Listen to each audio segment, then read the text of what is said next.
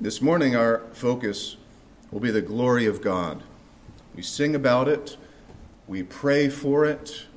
It's in our catechisms that we might live to it. You know, 1 Corinthians 10:31, whatever you do all to the glory of God.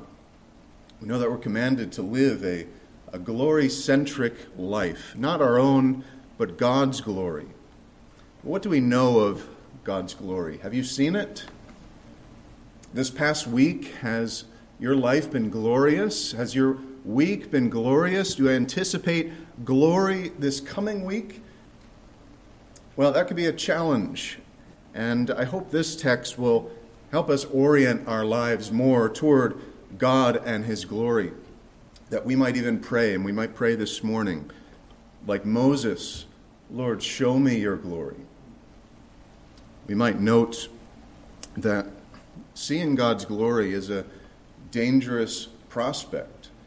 If you think in the Old Testament how God's glory manifested, you think of Moses himself. He needed divine protection when he prayed that prayer. He was hidden in the cleft of the rock, and he saw just the back of God's glory, if you will, because it was too dangerous. He couldn't live if he viewed it in full. And the Old Testament came in these theophanies or at the tabernacle when the sacrifice is made and God's glory is manifest before them, or the terrible, awesome sight of Sinai, the darkness and the fire there that the people were afraid to go near to the mountain. Or at the temple, God's glory comes and brings fire down to consume Solomon's sacrifice, and His glory fills the temple. These are times when God makes Himself very present with the purpose that His people would be assured that He is with them. He's going to continue to be with them, or that He will be faithful in the future to His covenant promises. And so, if you would turn with me to the New Testament in John chapter 2. Our portion this morning will be the occasion of the Lord's first miracle and the wedding of Cana. So let's read together John chapter 2, starting at verse 1.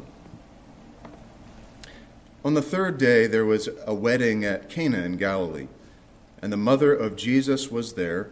Jesus also was invited to the wedding with His disciples. When the wine ran out, the mother of Jesus said to Him, "They have no wine." And Jesus said to her, "Woman, what does this have to do with me? My hour has not yet come."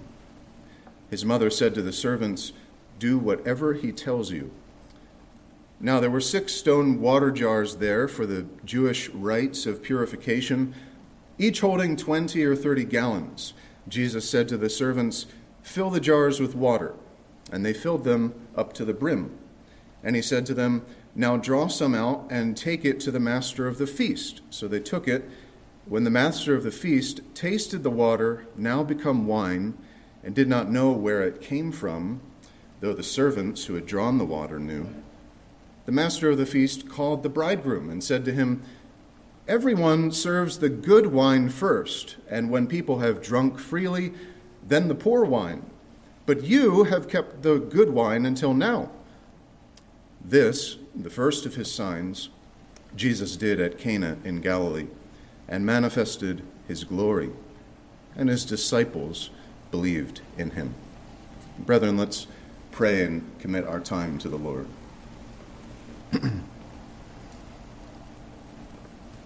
Our Father, we come before You in Christ's name, and we ask that You would be present with us this morning. And we know that You have great power, that You are worthy to be worshipped, and that You can take whatever weakness, anxieties, tiredness, burdens that we come with, that we might be filled with, and You are able to transform them and do a great work among us. And so we pray that You would. God, might You come and help preacher and hearer alike, that I might proclaim Your truth in faithfulness, and that we all might receive grace upon grace from You. Open our eyes so that we may see. Give us ears to hear willing hearts, obedient hearts. We pray, our God, for the glory of King Jesus, and we pray that his name might be lifted up in our midst. And we commit all of this in Jesus' name. Amen. Well, here in the New Testament, we have a different kind of the manifest presence of God. We have Jesus Christ. We have the God-man. He is, as Pastor Hill read previously, is the image of the invisible God. The writer of the Hebrews says he is the radiance of the glory of God, the exact imprint of his nature. And John's gospel is the most glory-saturated gospel in the New Testament. He begins with similar grand revelations about Jesus Christ. In John chapter 1, verse 1, he tells us that Jesus started in eternity past. He was existing in perfect harmony with Almighty God, his Father. In verse 3, he says that he is the creator of life itself. He says in verse 9, he's the light of the world. In verse 14, we see, and the Word became flesh and dwelt among us. And we, John says, we have seen his glory, glory as of the only Son from the Father, full of grace and truth. In verse 17, he tells us that John the Baptist had such a reverence for Christ that he considers his very sandals to be too sacred to touch. It's as if his sandals were untouchable, like the Ark of the Covenant. But there's also a great tension here in John, and we realize that in chapter 1, verse 11, when John starts to describe how he came to his own people, but he was rejected by his own people. Jesus didn't come in some radiant outward way, because we find that when he was in the crowd amongst the people there looking on at John the Baptist, he was unknown. Only John perceived him in the crowd, verse 29 says. Otherwise, his appearance just blended right in. There are few who saw his true identity. And in chapter 1, verse 41, we find that Andrew recognized that. He was one of them, and he goes and tells his brother, "We have found the Messiah." Well, Jesus hadn't performed any miracles to this point. He was an unknown quantity, but Andrew was convinced. Verse 49, we find that Nathanael was convinced enough to say, "You are the Son of God. You are the King of Israel." And in a way, all of chapter 1 in John is building up to this very first miracle that Jesus ever performs in chapter 2. John is concerned to reveal Jesus to us as the true Messiah, the everlasting God, to show us how and when his glory was manifested, where they saw it, and how it was that it was full of grace and truth. And it's at this wedding in chapter 2, in an out-of-the-way village in Galilee, that a quantum drop of his divine glory was unleashed into the world to shine upon men. It was astounding, but only a few, and hardly more than a handful of people here ever knew at this point that Jesus had done anything spectacular at all. So where's the glory here at the wedding of Cana? John says his glory was manifested here among them, but where's the thunder? Where's the fire? What does John mean for us to see about the glory of Jesus Christ at Cana? God in the flesh, and yet there's a strange quietness here about this glory. Why is this the first sign to prove that Jesus is the Messiah? Well, I trust that God will help us to see it, and we'll look at it in 5 parts here, not all the same length as we consider this, but looking at the first 2 verses. On the 3rd day there was a wedding at Cana in Galilee, and the mother of Jesus was there. Jesus also was invited to the wedding with his disciples. So note just briefly the circumstances of this wedding. We have the timing of it in John's sequence, tracing the travel of Jesus, if you will. He's been in eternity. He's been in Bethany, and he's been in Galilee. Now he's in Cana of Galilee. And Jesus has called 5 disciples by this point, most recently Nathanael. He and his disciples are walking for 3 days, and it's on this 3rd day since calling Nathanael that there is this wedding. The place is about 9 miles from Nazareth.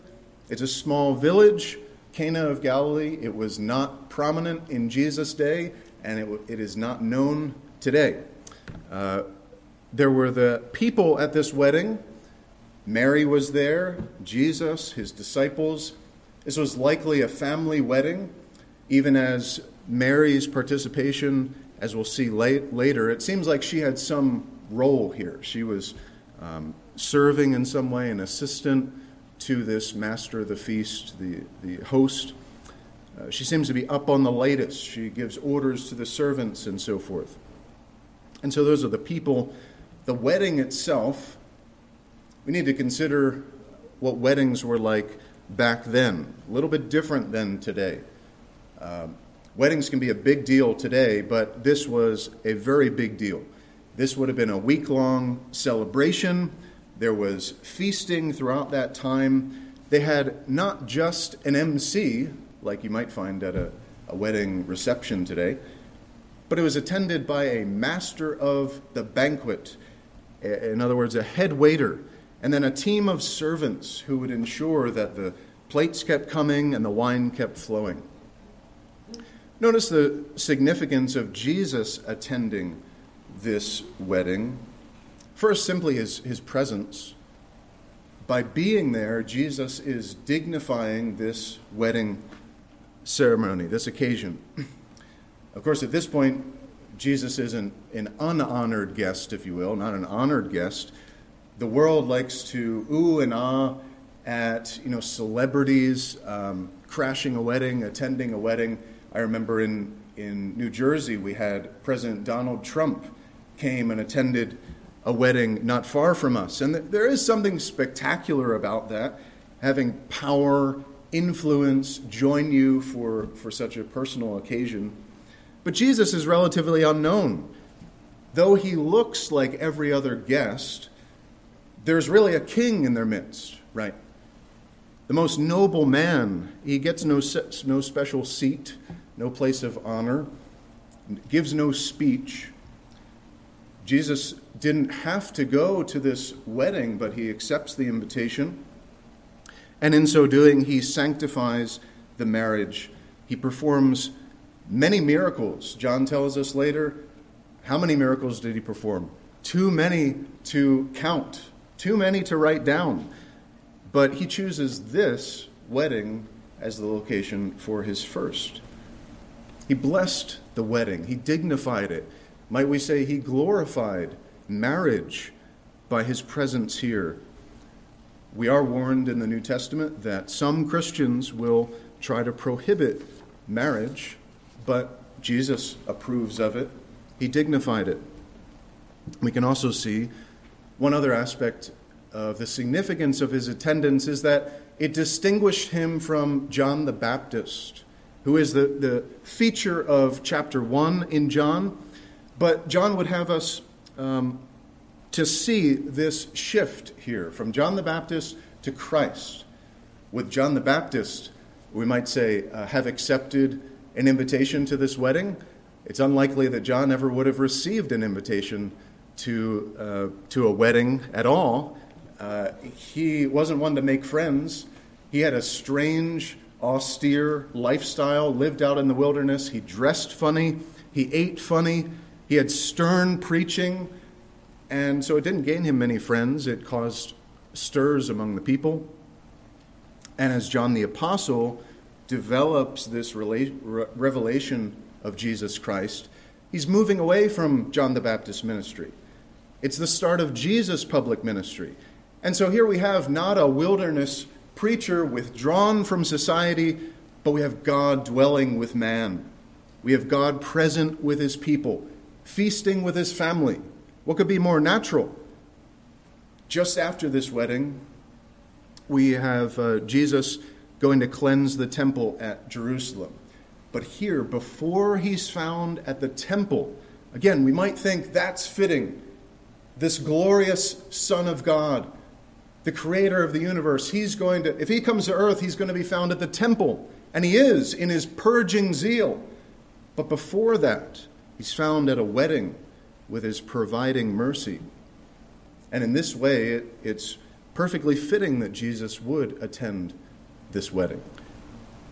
But in another way, it would have been entirely out of place at the end of Jesus' ministry. Think about it. Jesus' life was primarily marked by what? Not celebration and feasting. He was a man of sorrows, acquainted with grief. His life was one of suffering. He didn't come to earth to have a good time and show us how to really live it up, but to save his people from their sins. And yet, as we'll see, Jesus does everything at the right time. Nothing was out of place in his ministry. And so from the significance of Jesus attending, we'll just pause and consider how we need Christ in all of life. Jesus sanctifies all of life. We need him not just at our funerals, but at our weddings. Many people are drawn in the shadow of death or the pains of suffering. Many people feel their need for religion, to draw close to God in those hard times.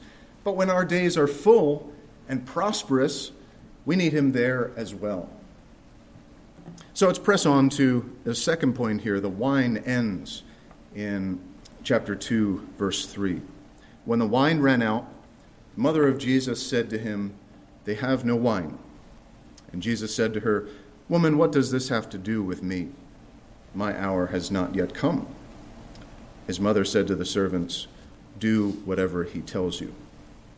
So first we have the problem of no more wine. We might imagine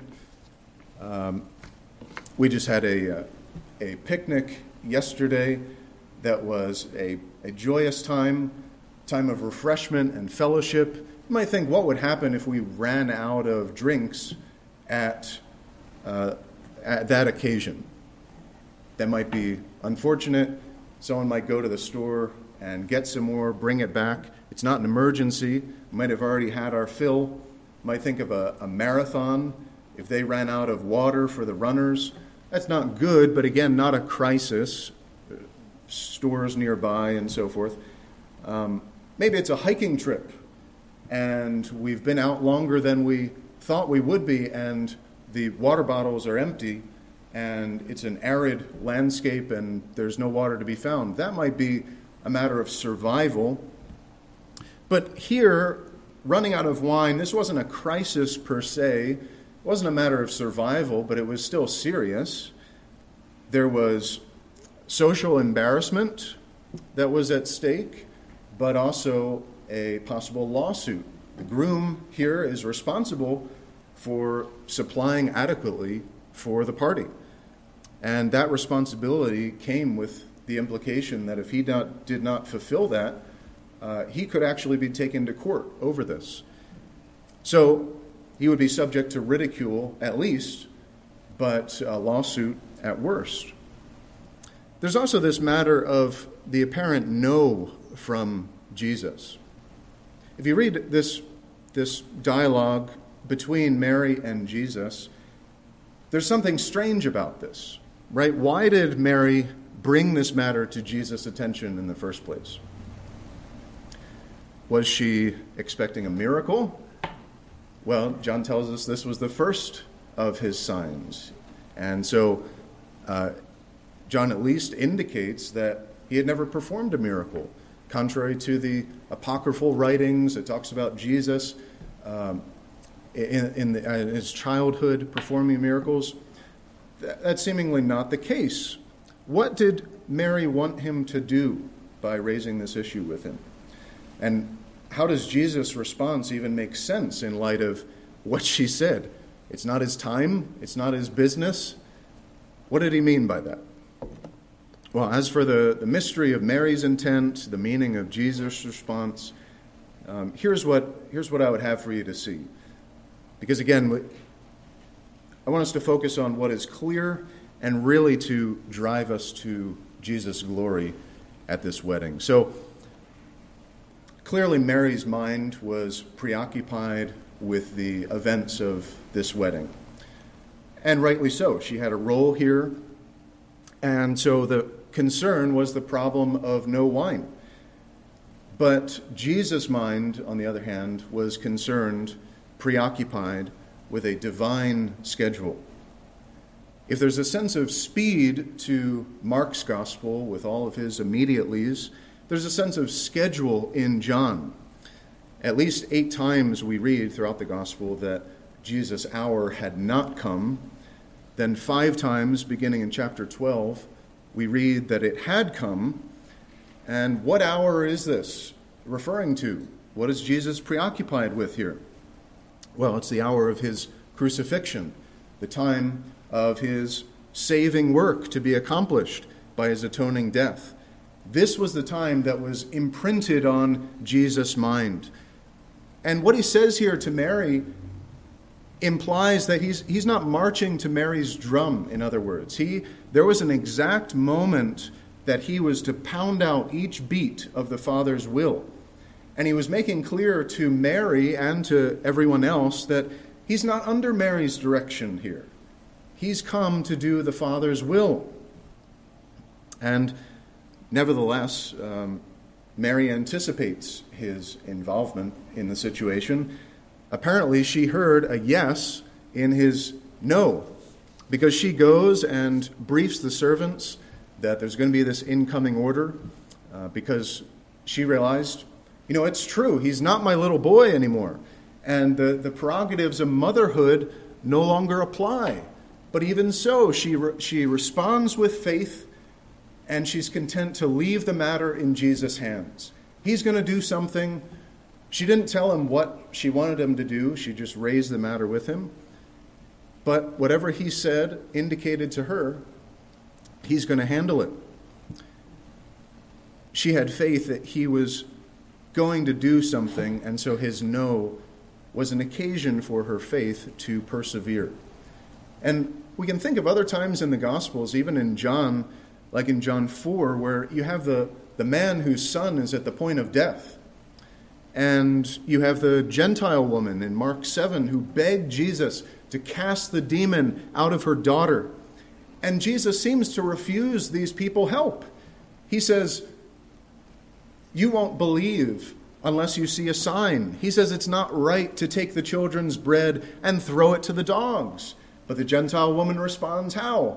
Oh, you're right, Jesus. I'll just be on my way. No, she says, yes, Lord, but even the dogs eat the children's crumbs. And they both, the man with the dying son and the woman with a demon-oppressed daughter, receive their children back from the Lord. And so we must learn that a no from God, an apparent no, is an occasion for persevering faith. It doesn't mean that you won't receive help. It doesn't mean that he won't work for your good. It means that God's ways are higher than your ways. It means that God acts when and how he pleases, and he's not subject to our wills. He's not limited by how we perceive things. And faith sees every trial, every terror, every trouble, every termination as an occasion for God to work mightily. It's like the man born blind in John 9. Why was he afflicted this way? The disciples say, must have been because of his sins, maybe because of his parents. But Jesus says it is that the works of God might be displayed in him. Or like the illness of Lazarus. Jesus says in John 11, his illness is not unto death. It's for the glory of God, so that the Son of God may be glorified through it, he says. And so whatever we intend, God may prevent, because he has greater purposes in what he intends to do. And that was the case here. Whether Mary wanted Jesus to go and commit money so the servants could go get more wine, or that he might give a word of wise counsel in this situation. Whatever it was, she left it to Jesus, believing that he would take care of it. And therefore, we can also learn the importance of simply going to Jesus. Do you know, for instance, the first recorded words of John in this gospel?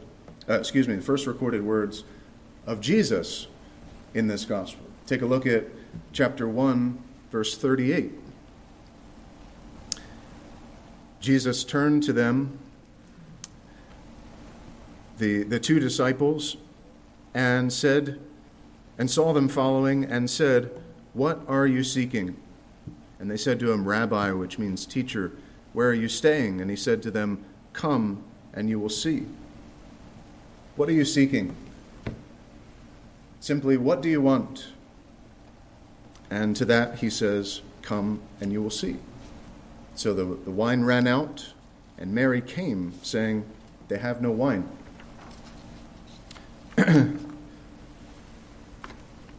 Or like Mary Magdalene and Martha, who said at that illness of Lazarus, "Lord, he whom you love is ill." They were believing, they were hoping, they were knowing that Jesus will handle it. They'll leave the matter in his hands. And so, brethren, we need to come simply to Jesus, not even necessarily telling him what we need or how he is to fulfill that, but to say, "Lord, I have no strength. Lord, I have no patience. Lord, I have no idea where my keys are, and I need to get going. I need to go to church. I'm going to be late. Lord, I have no idea how I'm going to get through this day." It's always right to go to Christ. And we must guard against any thought that, well, I don't want to bother him with this. You know, I met a man on the streets in Morristown, New Jersey, and he had some very strange views about God, but one was that he is both sovereign, and yet he doesn't want to take up God's time with his prayers. He thought God was sovereign, yet he has limited capacity and ability to hear, so I don't want to trouble him with the minutiae of my life. But we must guard against that we won't bother God with our requests. Or maybe we say in our hearts, "I'll just try this one more time, I'll make one more attempt before I pray." No, we must go for answers. We must go to God for blessing, for help, for grace, for deliverance, direction, strength. Jesus said, "Whatever you ask in my name, this I will do." Do you believe that? Because John is calling us and pointing us to a Jesus who is able to take care of whatever matter we leave in his hand. He said, "I will do it if you ask it in my name," that what? That the Father might be glorified in the Son, John 14:13. Jesus said that in that day you will ask nothing of me. Truly, truly, I say to you, whatever you ask of the Father in my name, he will give it to you. Until now you have asked nothing in my name. Ask, and you will receive, that your joy may be full. My friends, don't let your heart be troubled. Go to Christ and ask in faith. Don't miss the glory in answered prayer just because you weren't looking for that particular answer at that particular time or in that particular way. God is active. God is interfering. He's involved. He's at work in your life. And prayer can bring his evident participation. And so maybe there's someone here who has been avoiding going to Christ. Whether you're a believer and you're manifesting unbelief in your daily life because of particular trials and issues, or because you've been wrestling through life and you have no peace, and you know that your parents pray to Jesus, but you refuse to come. To you, he says, "Come." What do you want him to do? Well, third, we have Jesus' unusual order in verses 6 through 8. Jesus' unusual order. It said, "Now there were 6 stone water jars there for the Jewish rites of purification, each holding 20 or 30 gallons. So Jesus said to his servants, "Fill the jars with water." And they filled them up to the brim. And he said to them, "Now draw some out and take it to the master of the feast." So they took it. First, I want you to see why this was unusual. Why do I say an unusual order from Jesus? Well, first, it had an unusual source because Jesus said this. And not just because he's new on the timeline of history, but orders don't usually come from a guest. Jesus is just a common guest here at the wedding. And also, it had an unusual substance to it. Jesus said, "Fill the jars with water." And of course, water wasn't the issue here, right? The servants may have taken this as a strange, foolish order because this isn't what they needed. And it might have been met with unwillingness on their part to do what he said. And that seems to be why Mary briefed them ahead of time. She told them, Jesus is going to come, write him a blank check, do whatever he tells you. There was also the matter of the scale of this order. There were 6 stone water jars, it says, 20 or 30 gallons each. Now, these were large stone pots. They were, perhaps at the wedding, their purpose would have been hand washing, cleaning certain utensils and so forth. You might think of how the Pharisees scrupled over Jesus and his disciples. His disciples didn't wash their hands. Why didn't they wash their hands? In accordance with the tradition of the elders.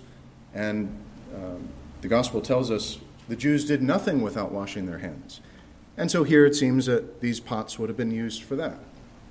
If you do the math, if you were to try to go to the local store and purchase the amount of liquid that we're dealing with here, Jesus he transformed anywhere from 600 to 900 bottles of wine. This was not an insignificant amount. It was more than they needed, even if it was a big wedding.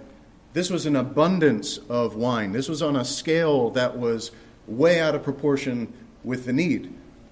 And so John draws our attention to this extraordinary scale of the first miracle by making mention of these water pots, these specific ones. Let's see how the servants responded to this unusual order. They jump to it. Fill the jars, they say. Okay, we'll fill them right up to the brim. Draw some, take it right now to the master. Right away, sir. They filled and took. And like any good servant should, like any good employee should, they jumped at the order and did it without grumbling. They didn't say, well, I don't see why we have to do this. We don't need water anyway. And who is this guy who's just giving us orders? They didn't delay. They weren't half-hearted in their obedience. It wasn't a half-baked obedience. They filled them right to the brim. And so again, let's stand back and just see here the need to learn the virtue of full and simple obedience.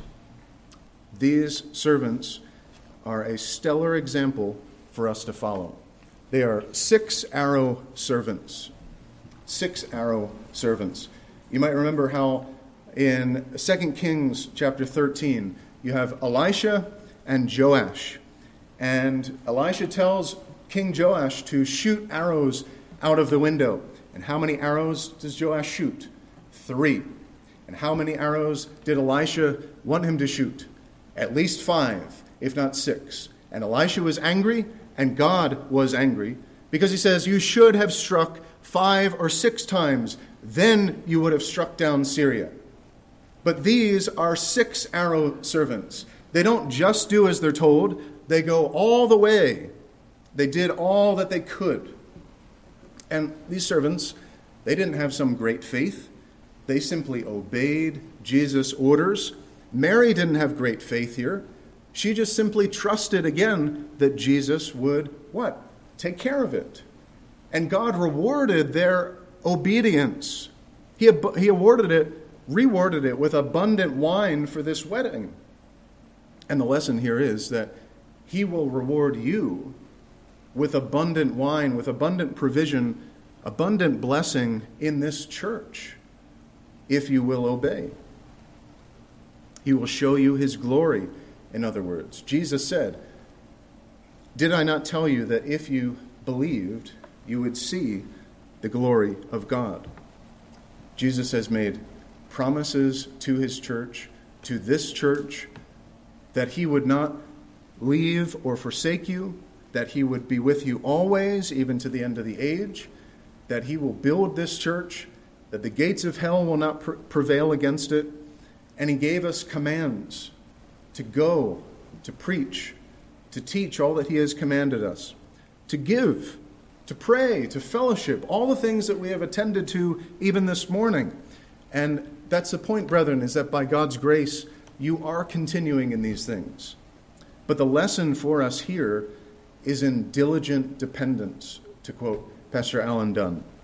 It's that simple obedience is not shallow obedience. It's not a matter of checking the box every day that you set aside time to meet with God in private devotions. It's not about checking the box that you've been to church on Sunday. But am I devoting myself to the law of God? And am I seeking to love God with all my heart and all my soul, all my strength? Don't just ask for your request in prayer, but fill it up to the brim with anticipation and pleading. Seek to glorify God not just in what you do, but also how you do it, with a joyful heart, full of faith, and thoroughly diligent. That's putting yourself in the path of blessing. As Jesus said in John 13, "If you know these things, blessed are you if you do them." In full and faithful obedience, there is great reward.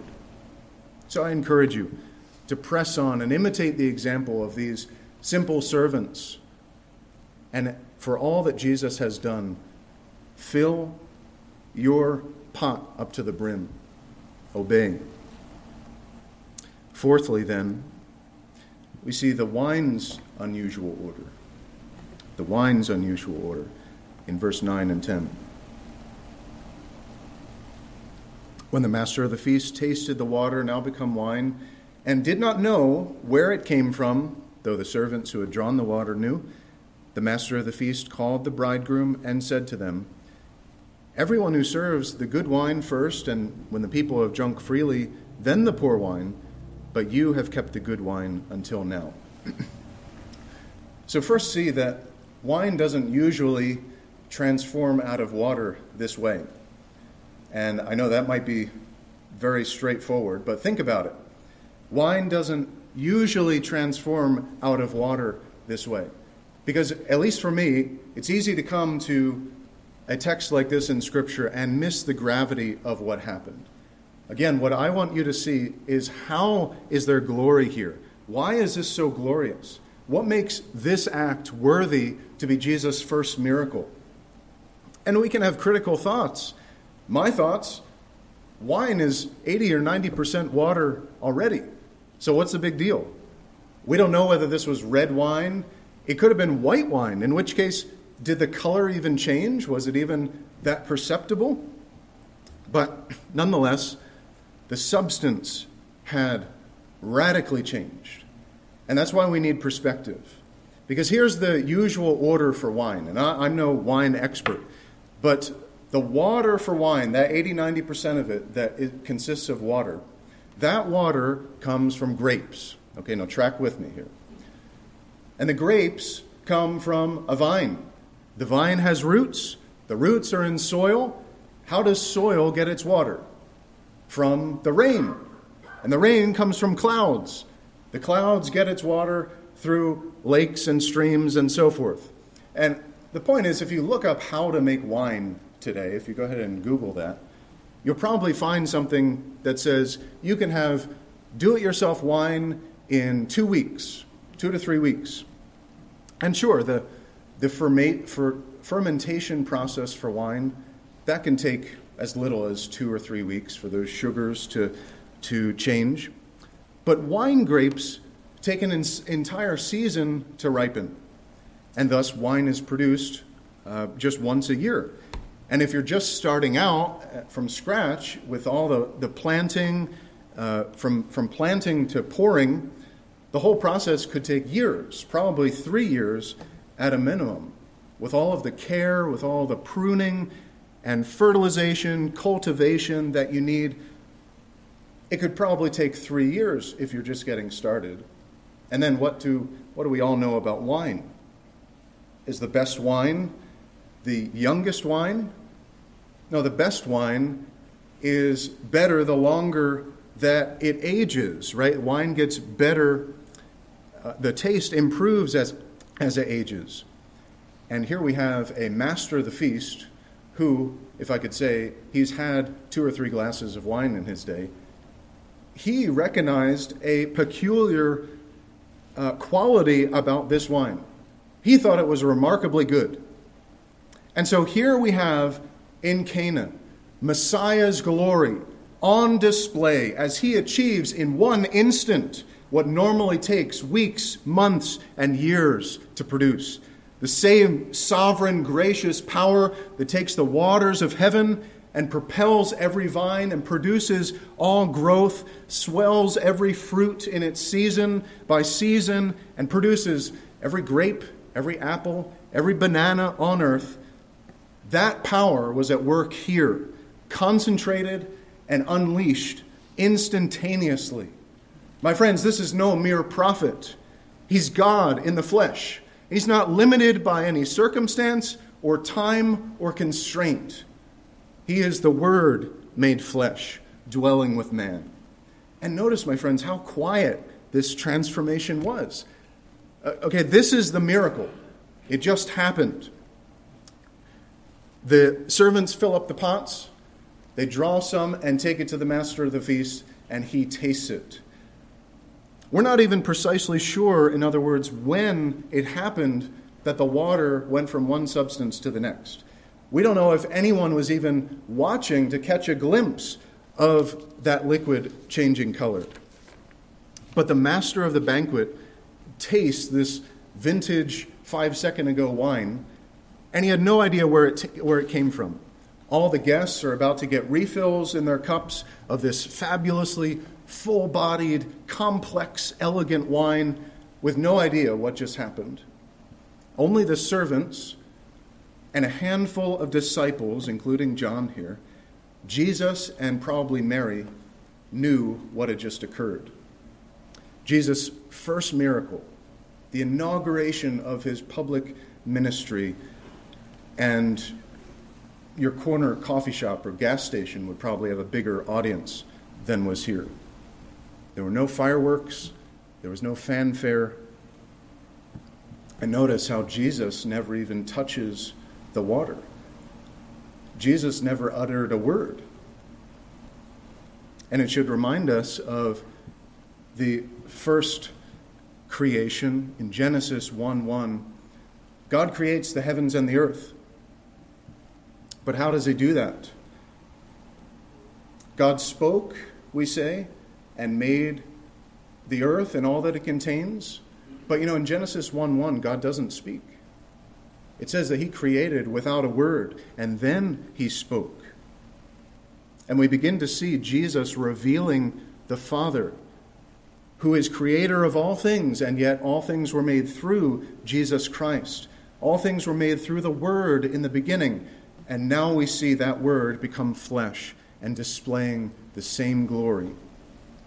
You see how this first sign reveals Jesus' identity as Creator God. He's one who has a sovereign rule over all of the material realm. It authenticates his ministry right from the outset. That same creation power that brought the universe into being brought the blessing of refreshing drink to his people. It wasn't about preserving their life here. Again, it wasn't a matter of survival. It wasn't just meeting a need. It was a work to multiply their joy and enable their continued celebration. And truly, this is representative of Jesus' life's work. Jesus came quietly into the world, chorus of angels notwithstanding. He came humbly, not as royalty or celebrity, but how? As a servant to lay his life down. It wasn't to create some grand spectacle by throwing himself down a great towering height like the devil had tempted him even just before this episode. He laid down his life for his people so that they may have eternal abundant life. And so this is the unusualness of the wine's order. But also, more to the master's point, wine doesn't usually flow from poor to good. Now, I don't happen to like wine very much, I'll admit to you. I've tried. But even if I was a wine connoisseur, I don't know that I would have said this wine was poor. This would have been the best wine that the groom could have afforded or that he had access to. Because again, the common practice here seemed to be to hold back the inferior wine until the guest's ability to taste the complexity and so forth had maybe been dulled a bit from drinking the better wine. And that way they might not notice the lower quality of the wine, the cheaper wine, you might say, that was served last. And the master of the feast was astonished here. He remarked at the quality of the wine, and it was maybe even meant as a compliment here, not just a statement. The fact that the best was saved for last. That stood out to him. That's unusual. And what it might tell us about the Christian life, about being with Jesus Christ, is that with Christ, the best is saved for last. And here's what I mean by that. You're well acquainted with the popular teaching that you might have your best life now. There's a book of that title. It's sold millions of copies. And don't think that teaching, that sort of philosophy, has it all gone away?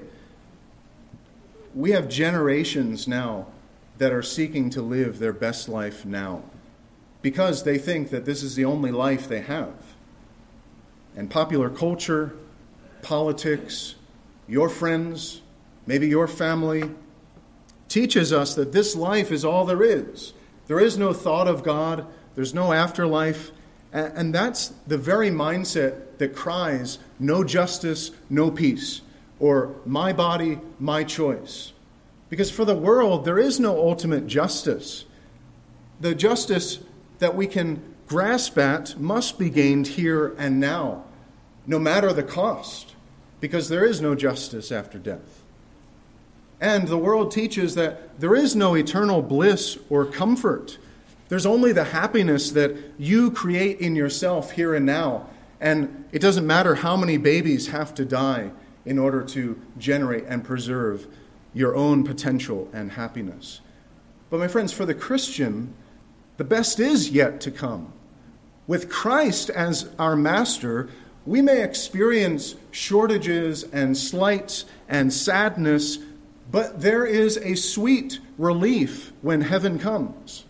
The prophet Haggai describes the experience of those who love the world this way, those who are just wrapped up in all of the world binding around them.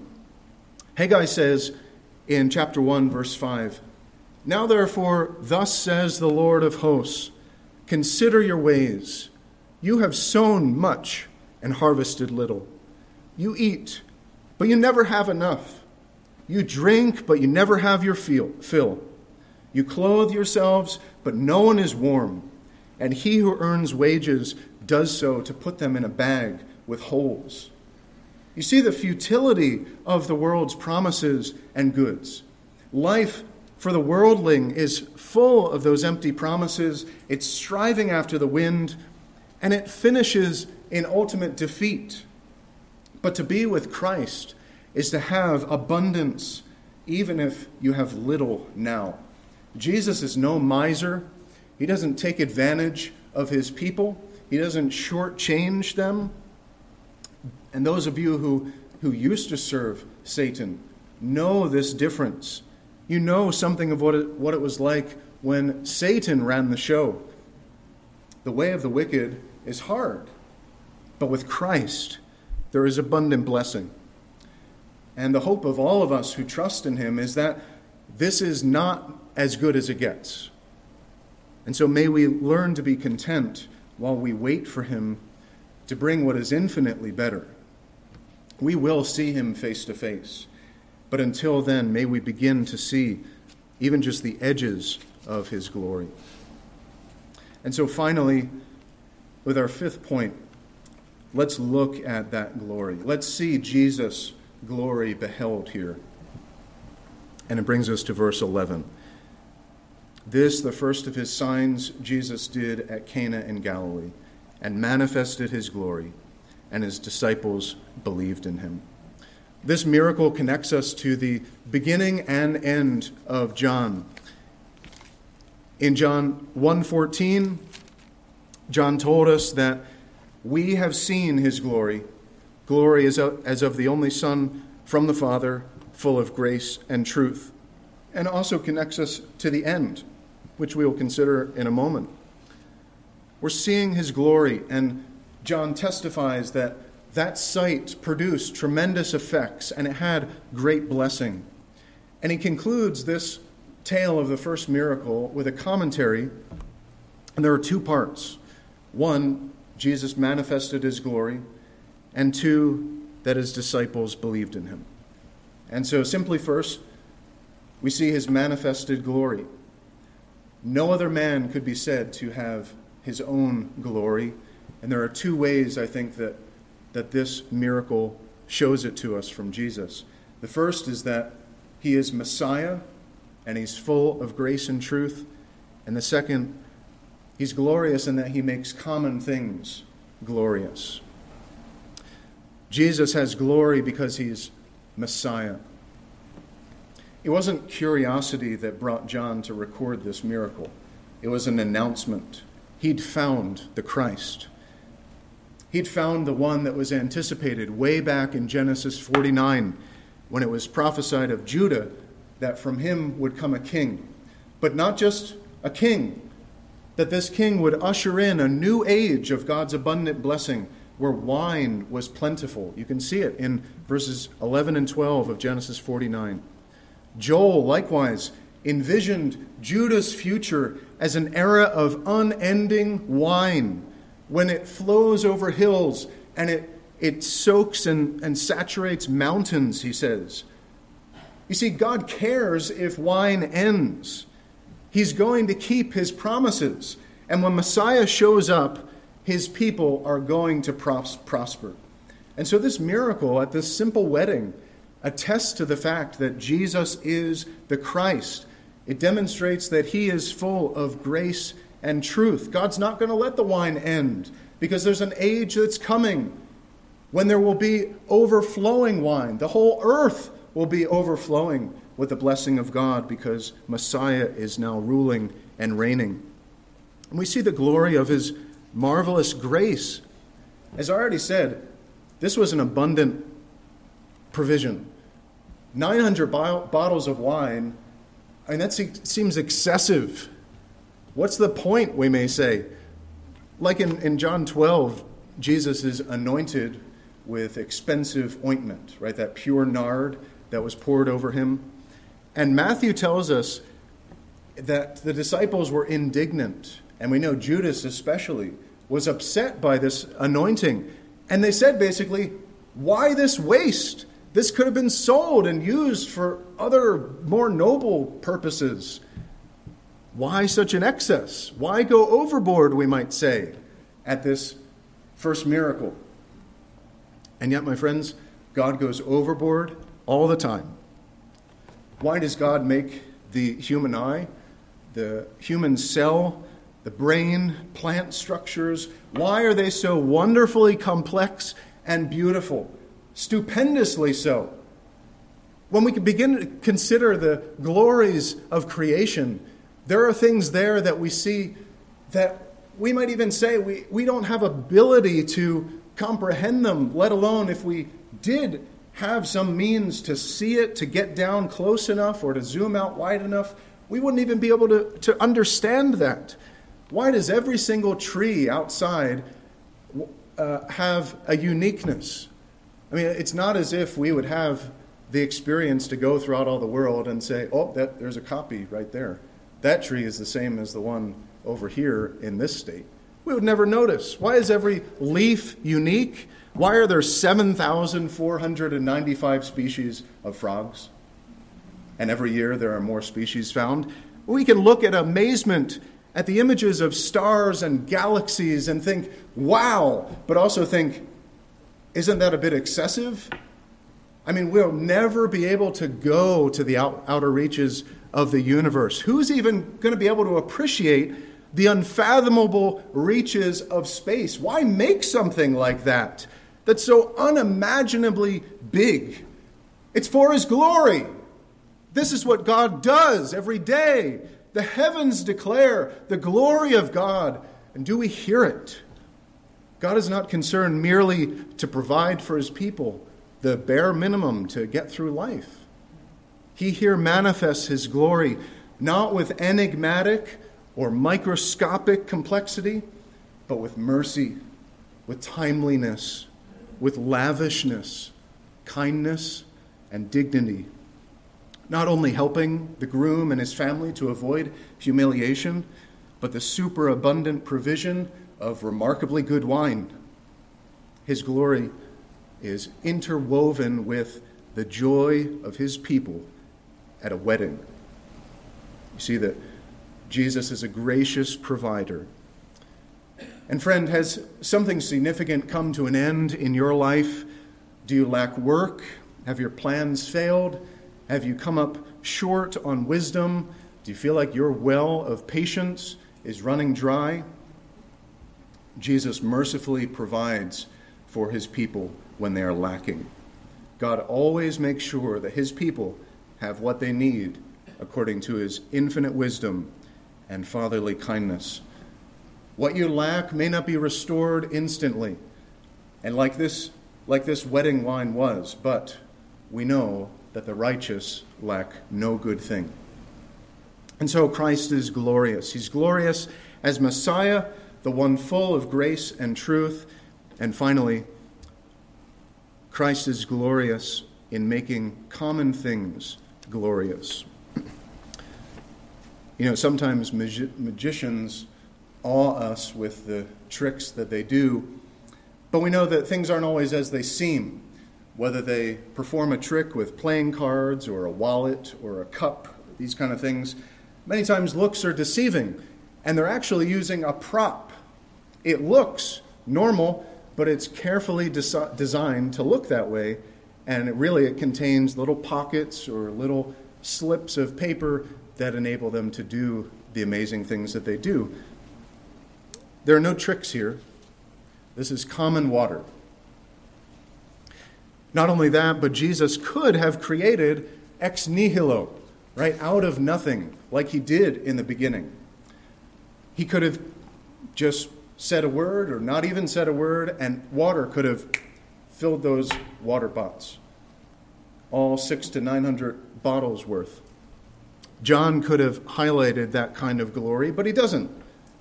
Instead, behind the scenes, if we use a righteous imagination here, sanctified imagination, the servants have to strain, they have to heft that water into the pots from wherever the source is until those 6 pots were full. And then Jesus transforms it. And He transforms it, of course, into common wine. It might have been greatly high-quality wine. It might have been the best wine you've ever tasted, but it was still just wine. It wasn't supernatural. And my friends, the gospel age is an age in which God radically transforms what already is into something glorious. This is the kind of glory that doesn't level a house and build a brand new one. He completely renovates every aspect of the old to make it new. And it's so transformed that you can hardly believe that it's the same house, if you will. He takes a common sinner and transforms him into a saint. We're not glorious in and of ourselves, believe me, but we're a work of his glory. We're made glorious because his glory is manifested in us. That's true of conversion, sanctification, and even vocation. Can God really use my life? I mean, me? Do you even know me? Can God use my life? Do I have to be a missionary? Do I have to be a pastor to glorify God? That's the really high-profile life of a Christian, right? Well, Jesus transformed the wine so quickly, so quietly, that no one caught it. It was when everyone was looking away. It happened seemingly while the servants were tending to it in the very, very act of obedience, obeying Jesus' instructions. And God is doing something glorious as we go about and tend our day-to-day duties, as we work quietly, as we work by faith, as we are seeking to be faithful and filling our pots to the brim in submission to his will. He's renewing our inner man. He's displaying his grace. He's multiplying fruits of the Spirit. And this Jesus is alive today. And he's working his glorious power every day for believers. Whether it's while you're hosting a wedding or a Zoom meeting, whether it's litigating a case or lighting birthday candles, the Spirit of God is transforming us from one degree of glory to another in menial things, as well as on momentous occasions like this wedding. And one day, my friends, Christ will return, and he will manifest his glory, this same transforming power, when he entirely renovates this earth, this sin-cursed world. And all curse, all sorrow, all chaos will be burned away. And at that time, the one who sits on the throne will declare, "Behold, I am making all things new."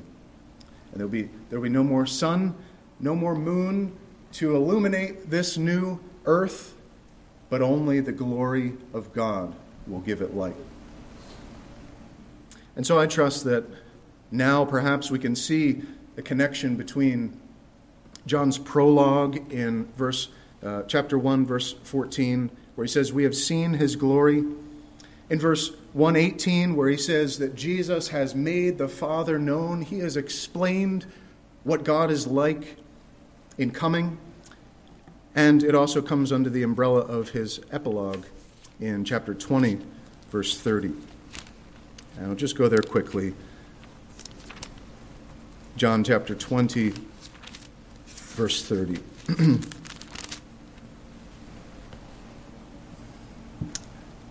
Now Jesus did many other signs in the presence of the disciples, which are not written in this book, but these are written. These 7 signs in the Gospel of John, including this first, are written so that you may believe that Jesus is the Christ, the Son of God, and that by believing you may have life in his name. So, unbelieving friends, we've seen Jesus' deity verified in this work. We've seen his power and his grace demonstrated. What reason could you possibly have to keep from coming to this Christ? What keeps you from believing? He has power to turn a stony heart into a heart of flesh. He has power to turn stubbornness into unbelief. I know, because he did it for me. He can turn the desire to sin into the desire to obey. But you must go to him.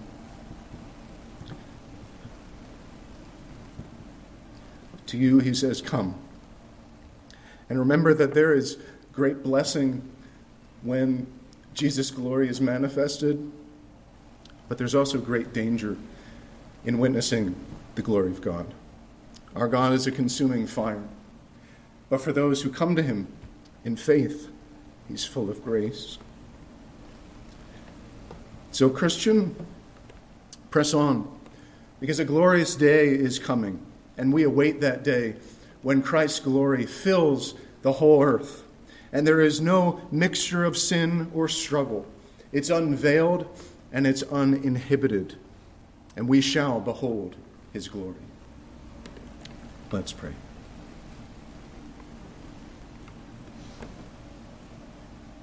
Our Father, we thank you for not staying hidden in the heavens and standing afar off while we, as common sinners, die in our sin. We thank you for revealing the Lord Jesus Christ. We thank you for using the Apostle John to write of this first miracle, that we might behold his glory, that we might see that he is full of grace and truth. Our God, we pray for your blessing. We pray that you might give us faith to persevere, faith to believe for the first time, faith to exalt the Lord Jesus as one most glorious and awesome in his power. Father, do a work in our midst and bring your Spirit to open up our hearts to these things and to transform us by your glory. We pray this all for Jesus' sake. Amen.